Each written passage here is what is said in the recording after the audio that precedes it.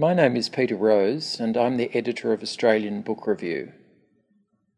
States of Poetry is a national project funded by Copyright Agency's Cultural Fund. These are the first federally arranged poetry anthologies published in this country.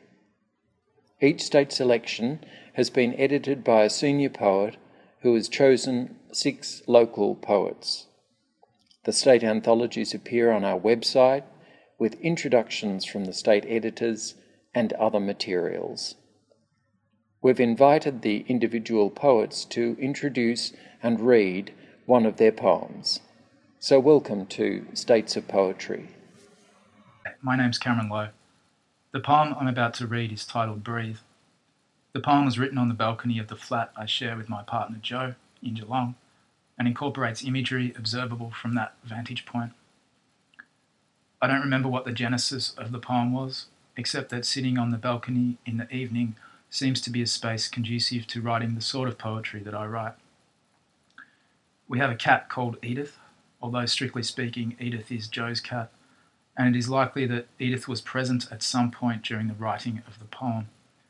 The bats mentioned in the poem are actually flying foxes, perhaps I should have been more specific, and they live during the day in a clump of pine trees next to the East Geelong Golf Course, which is nestled next to Geelong's Botanic and Eastern Gardens. And given that the poem cites Tuesday, it's very likely that it was a Tuesday evening when I wrote Breathe, although I can't vouch for that. Incidentally, Joe thinks the poem makes her sound like a 50s housewife, and she's probably correct in making that criticism. Whether any of that information is useful, I'm not sure. The poem, in terms of theme and form, is, I think, pretty much self-explanatory. My take on it, for what it's worth, is that it's a poem about sitting on a balcony in Geelong as the sun goes down and evening falls. Anyway, I hope you enjoy Breathe, and thanks for listening. Breathe. The particulars of the evening being, whether consciously evoked or a great schmozzle, as Kent said, merely one day washing over and into the depths of the plane tree, and those other trees of darker green, whose names I don't claim to know. The pissing possums don't know them either, so worry not. And the block of cream apartments where one half of Gert, the writer, Loveday, lives. Thou art not possum, nor lemur, nor mathematician.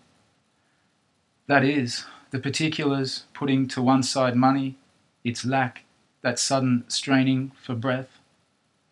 The particulars being exactly what they are, and mostly the same as the last time I looked. Frida Kahlo's face upon a field of green beads, a tanker's red hull through palms. Sway on, sweet palms, against the line of the right. They can't, but the last sun falls on roof tiles, on the corrugated iron of the carport, on the plane trees' leaves, etc. The particulars can go on, or run off to flirt with Gert. Cyclamen, sing a while with me. I was thinking of love in the abstract way one sometimes does, this being the hour of my lungs for now and ever after. When you spoke behind Carlo's face, dinner's nearly ready, I'll just have a shower. And Edith Pevensy's eyes are green, leaning to gold in the luminous hum, as bats take the sky in the slow fade on of Tuesday's light.